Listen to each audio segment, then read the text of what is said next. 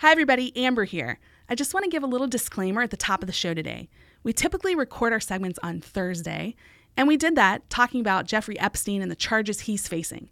We also mentioned in that story the Labor Secretary, Alex Acosta. He was the Labor Secretary on Thursday, but it's Friday morning, and he's stepped down. Just wanted to give that quick update because it gives some real color to what we talk about later in the show. And now let's get to it.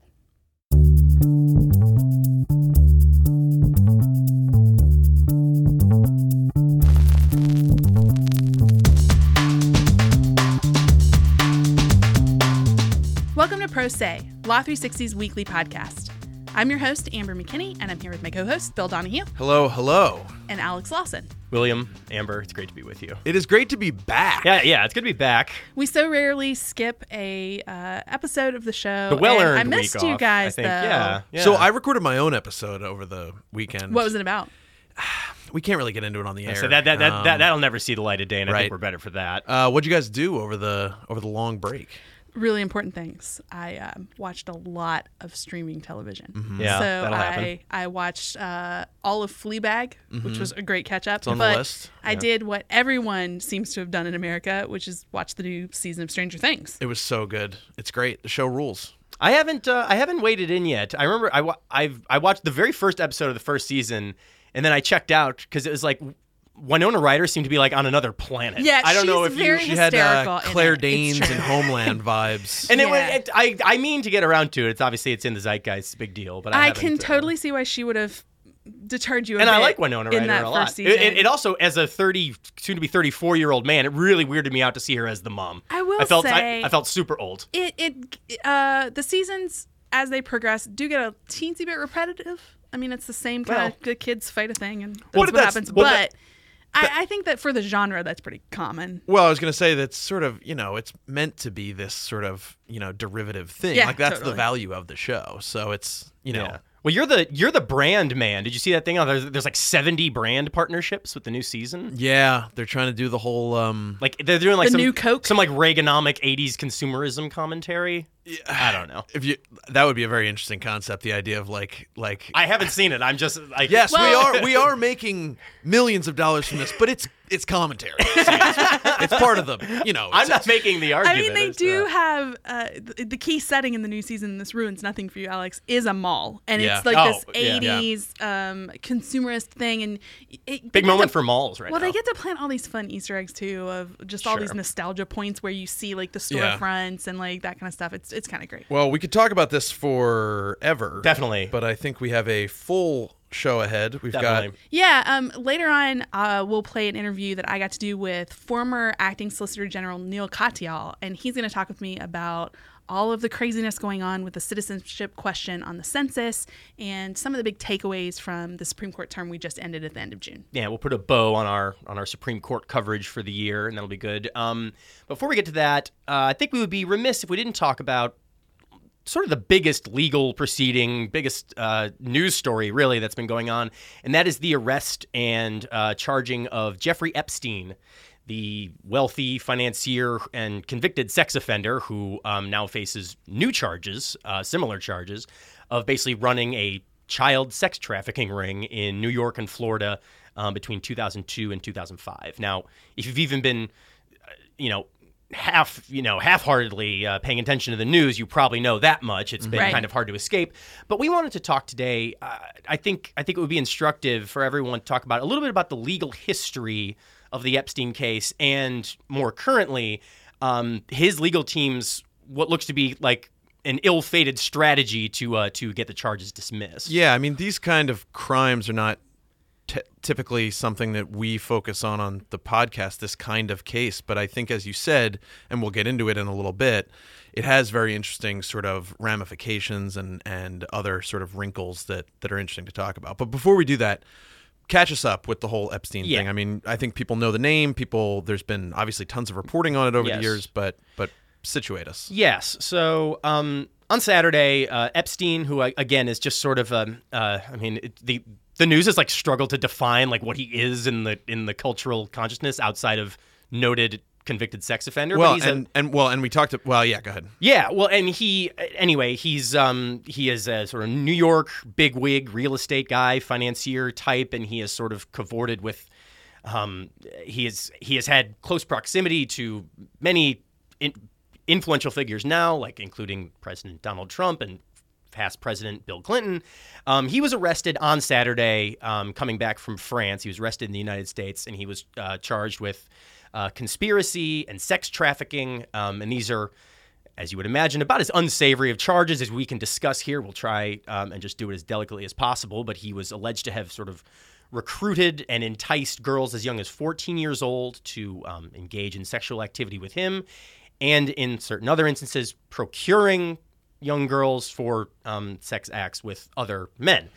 Yeah, and you mentioned before we've already referred to him as a convicted sex offender in the past. So what happened way back when? That matters. Kind of mirrors some that of matters what's a going on great now. deal here. So the charges that he faces now in the Southern District of New York very closely mirror the allegations that he faced when he was arrested in Florida in 2007. It dealt with this same period of time, 2002 to 2005. There was at that time in 2007, there was a 53-page indictment, criminal indictment, that was drawn up against him, but it was never filed with the U.S. Attorney's Office in the Southern District of Florida, which at that time was headed up by Alex Acosta, who is now the Labor Secretary, which we'll talk about in a second. So the indictment was drawn up, never filed. Instead, Epstein at that time signed a non-prosecution agreement, pled guilty to these charges. He served, I think, 13 months in prison, and he had to register as a sex offender in Florida. So that was 2007. These sort of rumors about him have continued to percolate. And he was arrested, like I said, he was arrested last week on similar charges, and he was brought before the court in the Southern District of New York on Monday, and he pled not guilty. And at that time, his lawyers basically said, these are the same charges that he faced in Florida in 2007. This raises a double jeopardy question for us. This is the quote from his lawyer, is a man named Reed Weingarten from Steptoe and Johnson. He said, "This is basically a redo. We think that's at the heart of everything, and that will be the centerpiece of our defense, at least legally." So he's saying there, this is, he has been charged with this before. Yeah. Or, well, no, he wasn't charged with it before because there were no charges filed, but he faced these allegations before. There's a non-prosecution agreement he signed. That would seem to close the book. Well, it's interesting both from the, you mentioned double jeopardy, the idea of that, but also just from the practical sense of, that you think you have this agreement in place and whether or not it holds up or what. Mm-hmm. So, I mean, how do we have a sense of like how this argument will go for him? Yeah. Our Miami reporter, Carolina Bellato, she wrote a really good piece on just sort of the big picture, like legalese takeaways from this type of thing. She talked to a bunch of former prosecutors who basically think this double jeopardy defense is basically DOA. The NPA, the non-prosecution agreement that Epstein signed, specifically forbids future prosecution for those charges in the Southern District of Florida. And that's not where we are now. It restricts it geographically to that district. And the attorneys, the New York federal attorneys at Monday's hearing basically said that. They said, we are not bound by this. This is a very clear geographic limitation in this NPA, and we have no obligation to honor it. But even more problematic for the limit of his specific NPA is that there's actually a whole other civil proceeding going on in Florida that's been going on for the past couple of months that Carolina has actually been doing a lot of good reporting on. And a judge ruled in February, a Florida judge ruled that the Epstein NPA that he signed violated a law called the Crime Victims' Rights Act. And basically the reason that he said that was that when prosecutors and Epstein's attorneys signed this non-prosecution agreement, they did so without notifying his victims, which is required under that law. The court there in Florida is working on several remedies, whether it be striking down the NPA entirely. And again, this is a civil case, or there could be some kind of restitution offered to the victims covered by that 2007 case. Either way, the very document that his own lawyers say will be at the center of their defense seems to be on shaky ground in a couple of different regards. Yeah, and I think that this is so interesting because of that legal backdrop, and so much of it centers around that non-prosecution agreement. it also brings us to our current labor secretary, who was the architect of that agreement. Yeah, he was the U.S. attorney for the Southern District of Florida. He was, and he's faced a real, I think the word firestorm pretty much sums it up, about reaction to him being the architect of this deal. Mm-hmm. Congressional Democrats, everybody from Speaker Nancy Pelosi to heads of most of the employment-related congressional committees, the Democratic heads, also presidential hopefuls like Elizabeth Warren, they've all come out and asked that Acosta resign. Yeah, it's become a flashpoint, and we've talked before about the sort of, this is obviously a very specific case, but like about, prosecutorial oversight and things like that, the Cy Vance stuff with the Weinstein, things like that, which is sort of in the ether with a lot of this stuff.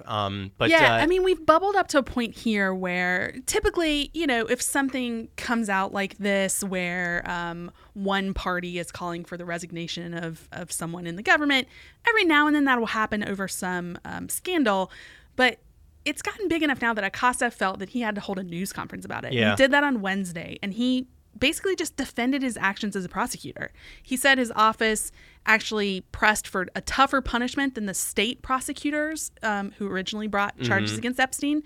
And those state charges, he said, would have let Epstein serve no jail time. And just as a reminder, what Acosta actually got with this non-prosecution agreement was 13 months and him registering as a sex offender. Setting an extremely low bar. Setting like we would like someone else was going to let him out for nothing, and we gave him something. Isn't the greatest defense. So that reaction you just had is exactly how reporters felt in this press conference, and they pushed him about several things, but they also just pushed him to apologize to the victims who, as Alex pointed out, didn't know about this agreement going into place, and also the sentence was very low. So he was asked to apologize, and then he was asked if he has any regrets. He did not apologize, and then he said this: "We believe that we proceeded appropriately based on the evidence." Look, no regrets is a very hard question. So he really just took a stand here saying that what he did was justified with the evidence they had at the time, stood by it completely. But this isn't going to be the end of it. House Democrats have summoned Acosta to an oversight hearing. It's going to be on July 23rd. They're going to ask him to explain his exact role in this non-prosecution agreement and really get into it. So I think we're going to hear more about this in the weeks to come.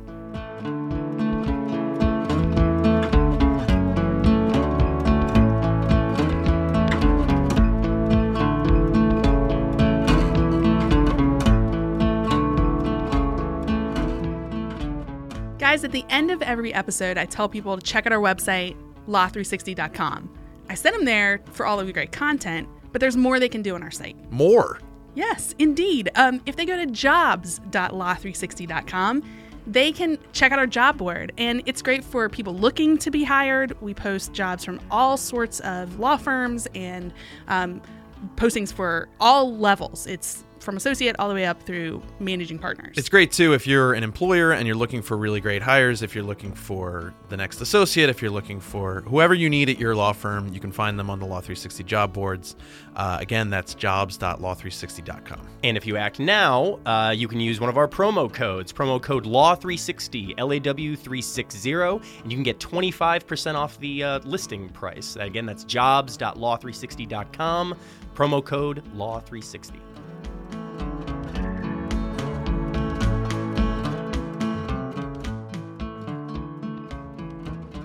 I'm excited for today's guest, who knows a lot about the Supreme Court and is the perfect person to talk about some key takeaways from the term and discuss the citizenship question case that finally got some closure 2 weeks after the court ruled. I'm joined by Neil Katyal, former acting Solicitor General, Hogan Lovells partner, and my favorite part of his Twitter bio, extremist centrist. Welcome to the show, Neil.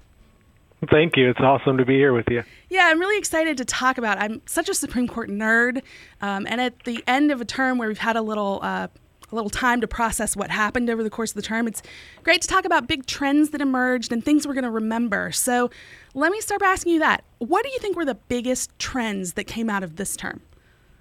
Well, this is the first term since Justice Kavanaugh has joined the court, and then, of course, Justice Gorsuch joined the year before. So we are seeing something of a shift in both of these years from prior courts, but perhaps even more this year because Justice Kavanaugh replaced Justice Kennedy, whom many thought of as the swing vote on many cases. Now, I don't think that kind of the conservative revolution that some were predicting at the hearings materialized. I think that the court largely took a pretty centrist approach to deciding the cases. But the loss of Justice Kennedy and the addition of Justice Kavanaugh, I think most people do think will move the court a bit in the direction of the right. That's, after all, what President Trump campaigned on. Whether or not we saw it just this past term, I think we will start to see some of it in the future. I'm a data person, and so I look at a bunch of different data points as I think about a Supreme Court term. I mean, one is just the standard, how many times are they reversing cases that they hear? Because the Supreme Court doesn't have to hear any case. They generally grant certiorari to hear cases with just a couple of exceptions. And last year we did see something interesting, which is they reversed in 63% of the cases, which sounds like a lot, but actually that's down a lot from prior years. It's normally about 3/4 of the time. And so basically the rule of thumb is if you win your case in the Court of Appeals and the Supreme Court grants certiorari and agrees to hear your case, that's generally bad news for you. 3/4 of the time you're going to lose. Last year it was a little bit less. That could just be random numbers. Who knows? Well, do you think some of that maybe also is that we saw some instances, in fact, quite a few, where it was the 4 liberal justices joined by one member of the more conservative side of the court. We had some pairings that I was a little surprised by in some of our rulings this year. Yeah, exactly. I think that's a great point. So really there were 20 5-4 decisions this last year, 19% of cases that were decided. And 7 of them had the 5 conservative justices in the majority, but the next most common pairing, which occurred 4 different times, was the 4 more liberal justices appointed by Democratic presidents, plus Justice Gorsuch. It's just such an unusual thing that I think when he was appointed to the bench, people did not expect that to happen often. Yeah, so I mean, I did, and I've watched his jurisprudence now for a decade, and this is not surprising to me. And Justice Gorsuch, and I think, is one of the justices who will kind of try and approach things, and if you can make an originalist or a plain text argument, he's going to take it where it follows. And so you see that trend. Another thing that's interesting, though, is the degree of unanimity on the court. This is something I focus a lot on because the Chief Justice at his confirmation hearing said that's one of his goals, is to have the court speak with one voice where they can. And he's been enormously successful of that in many years. I mean, 4 years ago, the unanimity rate was 66%, and you'd have to go back to the year 1940 to find another unanimity rate like that. A couple years ago, it was 59%. But last year, it was 39%. And you could see this as perhaps some of the Chief Justice's colleagues not being totally on board, perhaps the new colleagues in particular, with this idea of unanimity and the court speaking with one voice. So that's one other thing to look at. Another thing we look at a lot is who's voting with who a lot. Who are the most stable voting pairings. And, I don't think it'll surprise anyone to know that Justices Ginsburg and Sotomayor were very high, agreeing 93% of the time, and the Chief Justice and Justice Kavanaugh agreeing 92% of the time. Disagreements, also perhaps not that surprising. Both Justices Ginsburg and Sotomayor disagreeing with Justice Thomas 50% of the time. Yeah. So we are seeing, something of a bit of a fractious court. Well, what did we see when we line up the 2 newest justices? I know there was a lot of talk at some point that if Trump appointed 2 justices, they would take similar views on cases, but I don't think we've really seen that play out quite that way with Gorsuch and Kavanaugh. Yeah, certainly not yet. And in fact, they're almost adopting something of a different strategy. Here's one other way of looking at this from the data. You could ask, which justice is in the majority the most? And actually, last year, it's Justice Kavanaugh in the majority, 89% of the time, followed by the Chief Justice at 85%, and then Justice Kagan at 83%. And that's pretty interesting also. Kagan, who's considered more on the left of the court, but is in 3rd place in that. But then you ask, who's the justice least in the majority? And that's Justice Gorsuch at 74%. So you have the 2 Trump appointees adopting, at least last year, fairly different approaches to whether or not they want to be a dissenter. Well, one other trend that I'd like to get your take on, we have a great Supreme Court reporter here, Jimmy Hoover, who wrote a story for us. The headline was, I really loved because I love puns. I'm a sucker for them. It was something along the lines of stare decisis. And he was just examining how the court has dipped its toe in many things this year, inching up to the line of questioning what stare decisis really means these days. And I'd like to hear what you think about it. Yeah, Jimmy's a great reporter, and so I'm really glad you raised that. He's a good analyst on these issues, and I think he's right to say there is this real deep-seated crisis about the role of stare decisis, and I think you have different wings of the court. Justice Kagan, ever since she got on, so this isn't some new thing, because of the change in composition of the court, she's been saying this for years, that the legal system is built on the bedrock of stare decisis. And when courts switch positions and take opposite and overrule prior decisions, it undermines the legitimacy of the court and the stability and guidance to lower courts and litigants alike. On the other side, you have Justice Thomas, and I think perhaps joined a bit by Justice Gorsuch, saying, no, our job is just to interpret the law and read the plain text of the Constitution and statutes, and whatever they say is what controls. And, obviously in the subtext here is the key decision that rests on stare decisis, which is the viability of Roe versus Wade with this new Supreme Court.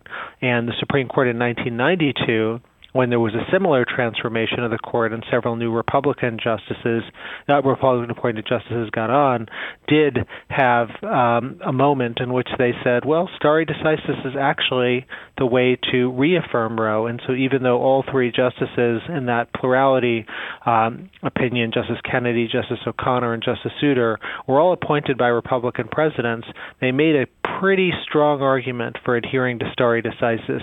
And one question is, are these new appointees going to be persuaded by something like that? And that's where I think, even though none of these cases this last year really mentioned abortion, that's kind of the subtext of what's going on. So what do we think we see from what they've said in other cases that would point to the answer to that? I mean, should people that are pro-choice be worried? I certainly think that they should be worried about, about the full panoply of reproductive rights that the court has recognized over the last decades. Yes, I think that this is a court that doesn't have nearly the same respect for precedent as the 1992 court. But there is an asterisk, and that asterisk is the Chief Justice, because I think the Chief Justice for many, many years has sounded similar notes to Justice Kagan about precedent. And indeed, I can just tell you, whenever I'm arguing, if I have a really good precedent on my side, you can be sure as heck that I'm going to be looking at the Chief Justice and talking about that precedent and the role of stare decisis in our system. So a couple of years ago, I had a case called Bay Mills versus Michigan, a really important case about tribal immunity. And there were some strong policy arguments against tribal immunity for state regulation, but I knew the Chief Justice would care tremendously about overruling its prior decisions, and lo and behold, that's exactly what happened in that case, is he voted to reaffirm the precedent that the Supreme Court had decided before. There are many examples of this, and I think it does reflect the Chief Justice, even apart from his institutional role as Chief Justice, I think he just cares a lot about the stability of the law and the court as being a stable expositor of the law. And so I think he is going to be something of a thorn in the side to those who really want a radical overhaul of the law, not just in things like reproductive rights, but also say this whole project of overruling Chevron deference and, really changing the role of administrative agencies. I can see the Chief Justice saying, I've got some qualms about this as a kind of philosophical matter. Should we be deferring this much? But this is water under the bridge after 70 years of precedent. Same thing with the non-delegation doctrine and things like that. So let's turn a bit to talk about some of the cases this term. Was there anything you found that was the most surprising opinion, or anything that maybe was a little anticlimactic that you were expecting to be bigger fireworks? Well, before doing that, I just would like to raise one issue about last term, Sure. because there are so many practitioners who listen to this podcast, and I try and draw attention to this wherever I can, because last year, like many years, if you look at the number of women arguing before the United States Supreme Court, it is abysmal. Last year it was 17%, and the only positive thing that can be said for that is that it's higher than the 12% the year before. Yeah, and terrible. I'm not aware of another profession at this day and age in 2019 that has these kinds of numbers. And I'm certainly not just pointing the blame at others. I think, me and everyone that I work with, we have to do better too. But I do think that as we think about and get into the cases that we're about to discuss, it's a pretty sad thing that those cases are really being argued almost always by one gender. Yeah, I definitely agree with that. What do you think some of the solution is? Is it just being more mindful that these numbers are so low and staffing cases differently? Yeah, I do think I think talking about it is actually part of the solution, and recognizing that this is a really serious problem for our bar, and then figuring out how do you go to clients and say, hey, here's a new person to argue, and yeah, she hasn't argued before, like Right. we did this last year with a few months ago with Colleen Sinstak, who's an amazing advocate. She clerked for the Chief Justice and for Chief Judge Merrick Garland. Incredible. But, a client is always going to have some reluctance to have a new person who hasn't argued in the Supreme Court before and have it be their first case. So, figuring out how to deal with that and getting the client comfortable, having them watch moots and watch her other arguments, I think all that's really, really important. But I think the bar itself all has to support each other in this endeavor. It can't just be done by one or two entities. Yeah. So now I will circle back around to the Sorry question about the interruption. No problem at all. So what I want to know is, of the opinions that we got this term, was there anything that you thought was really surprising, or maybe even something that was anticlimactic that you expected to be more exciting and it kind of went out with a whimper? Well, I would say that the census case in a way was surprising. So I always 100% believed that the challengers were right, and that this was a pretext that the Trump administration came up with when they said we need to add the citizenship question because it would help enforce the Voting Rights Act. Because for this administration to talk about enforcing the Voting Rights Act already, I start to wonder, since they've never brought a case under the Voting Rights Act. And it just seemed like a made-up rationale. Sure. And then you have this 277-page extraordinary opinion by Judge Furman in the Southern District of New York. I do think it may be the best district court opinion I've ever read, that just demolishes these rationales that the Trump administration had floated. So in one sense, legally and practically, I thought, this is just an easy case. Right. But then we heard the oral argument, and the oral argument reminded me very much of the oral argument I had the year before in the travel ban case, in which the administration's defense was pretty similar, which was, yes, you're saying it's a Muslim ban, and yes, the president campaigned on a Muslim ban, but the order doesn't say it's a Muslim ban, and you can't second-guess what the president is doing. It was the same argument as census. And there the Supreme Court did defer to what the administration's lawyers said. Here, in an opinion by the Chief Justice, joined by four of his colleagues, they did not defer. They said it was contrived, that the rationale was contrived. That is an extraordinary thing for the Supreme Court of the United States to say about the president and the Commerce Secretary. Yeah, it's as close as they'll get to just saying, you lied about this. It's the nice way to say that. It was very strident. Exactly. And so, and I think incredibly well-deserved. The evidence was all there and marshaled in such a powerful way by Judge Furman. So that may be surprising, depending on which lens you're viewing it through. It's 100% right. But I do think that sets a tone for the next year, maybe year and a half, the end of the Trump administration, because I do think the Supreme Court has said, maybe in the travel ban we didn't do this, but, administration, you're on notice that we're watching you and we are going to scrutinize your rationales. Well, now let's talk about what happened after that ruling came down. I mean, I think it's fair to say that Trump didn't take it well. He then, started saying that they would continue to fight, and obviously the ruling had left open. It had gotten remanded back down to the lower court so that the administration could try to come up with another rationale. But we were dealing with the realities of the time clock on when they needed to print the census. So we had these influences coming together, but Trump fought for an additional few weeks about this. What do you make of that? Yeah, the whole episode was thoroughly bizarre because we have the decision come down, I think, on a Wednesday or Thursday, and I read the decision, and it was an obvious win. My co-counsel read the decision. They thought it was an obvious win. The press read the decision. They thought it was an obvious win. The Justice Department read the decision and thought it was an obvious win and went into court saying we're not going to add this question. So the one person who probably didn't read the decision but said he won, or whatever, was going to defy it was Donald Trump. And in the tweet and leaving the Justice Department holding the bag, admitting to a federal judge, look, we don't really know what's going on. That was an astounding quote totally. where the Justice Department attorney had to literally say, I don't know. I don't know what they want me to do here.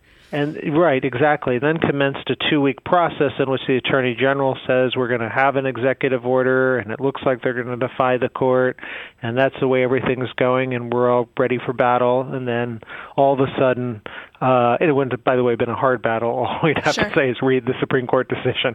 But nonetheless, we thought we were going to have a fight. And then yesterday, the president, with a lot of fanfare, says, I'm issuing an executive order to order the Census Bureau to use its existing databases to count the number of citizens. And that was interesting in two respects. Number one, that's, of course, what all the challengers had been asking for, and the Census Bureau itself. So the executive order did literally nothing. Zilch. Well, it's the encapsulation of sort of this moment in history, I feel like, where if you didn't know much about this case and you were a casual cable TV viewer and you saw Trump delivering remarks, he really made it sound like he won. But if you know anything about this case, like you said, it's what the challengers were asking for, not what Trump wanted. Exactly. So one problem is he straight out completely lost in every way. And then the second problem is, so he issues this new executive order, and you didn't hear a word about the Voting Rights Act, zilch, which was his original rationale. And that just tells you, I think, all you need to know about the way the administration's acting. And I don't think this is a political point at all. I think Republicans have as much to lose from this as Democrats. When you have a president who's playing fast and loose with the law, really bad things will follow. I want to go back just a notch to the actual Supreme Court opinion in this case. So it definitely was a win for you and those who wanted to keep the question off the census. But the opinion did say that if the rationale had been different, then this would have been allowed. What do you make of that for our future? I mean, is this setting up that if we're as fractured between Democrats and Republicans 10 years from now, that they'll just be more clever about getting this question on the census? Well, maybe not. I think time will tell as we get closer to 2030. And I think the Supreme Court did something really wise, which is, you generally don't want to tie government's hands unless you really have to. And that's one of the most important things federal courts do is acts by not acting too much. Yeah. And so I think the court was wise in saying, look, all these questions about the outer reaches of the government's authority in this area, we'll leave for another day. But something like this, in which you come to the court and say, oh, we're trying to enforce the Voting Rights Act, I think the Supreme Court is basically saying, look, Mr. Trump, you can lie to the American people, but don't you dare lie to the federal judiciary. That seems like the perfect final words to end this interview on, because I think that's advice everyone should heed, and I can't believe we have to say it in this day and age. Yeah, exactly. Thanks so much, Neil, for being on the show with me. Really appreciate you explaining all of this. Thank you. It's been a real pleasure.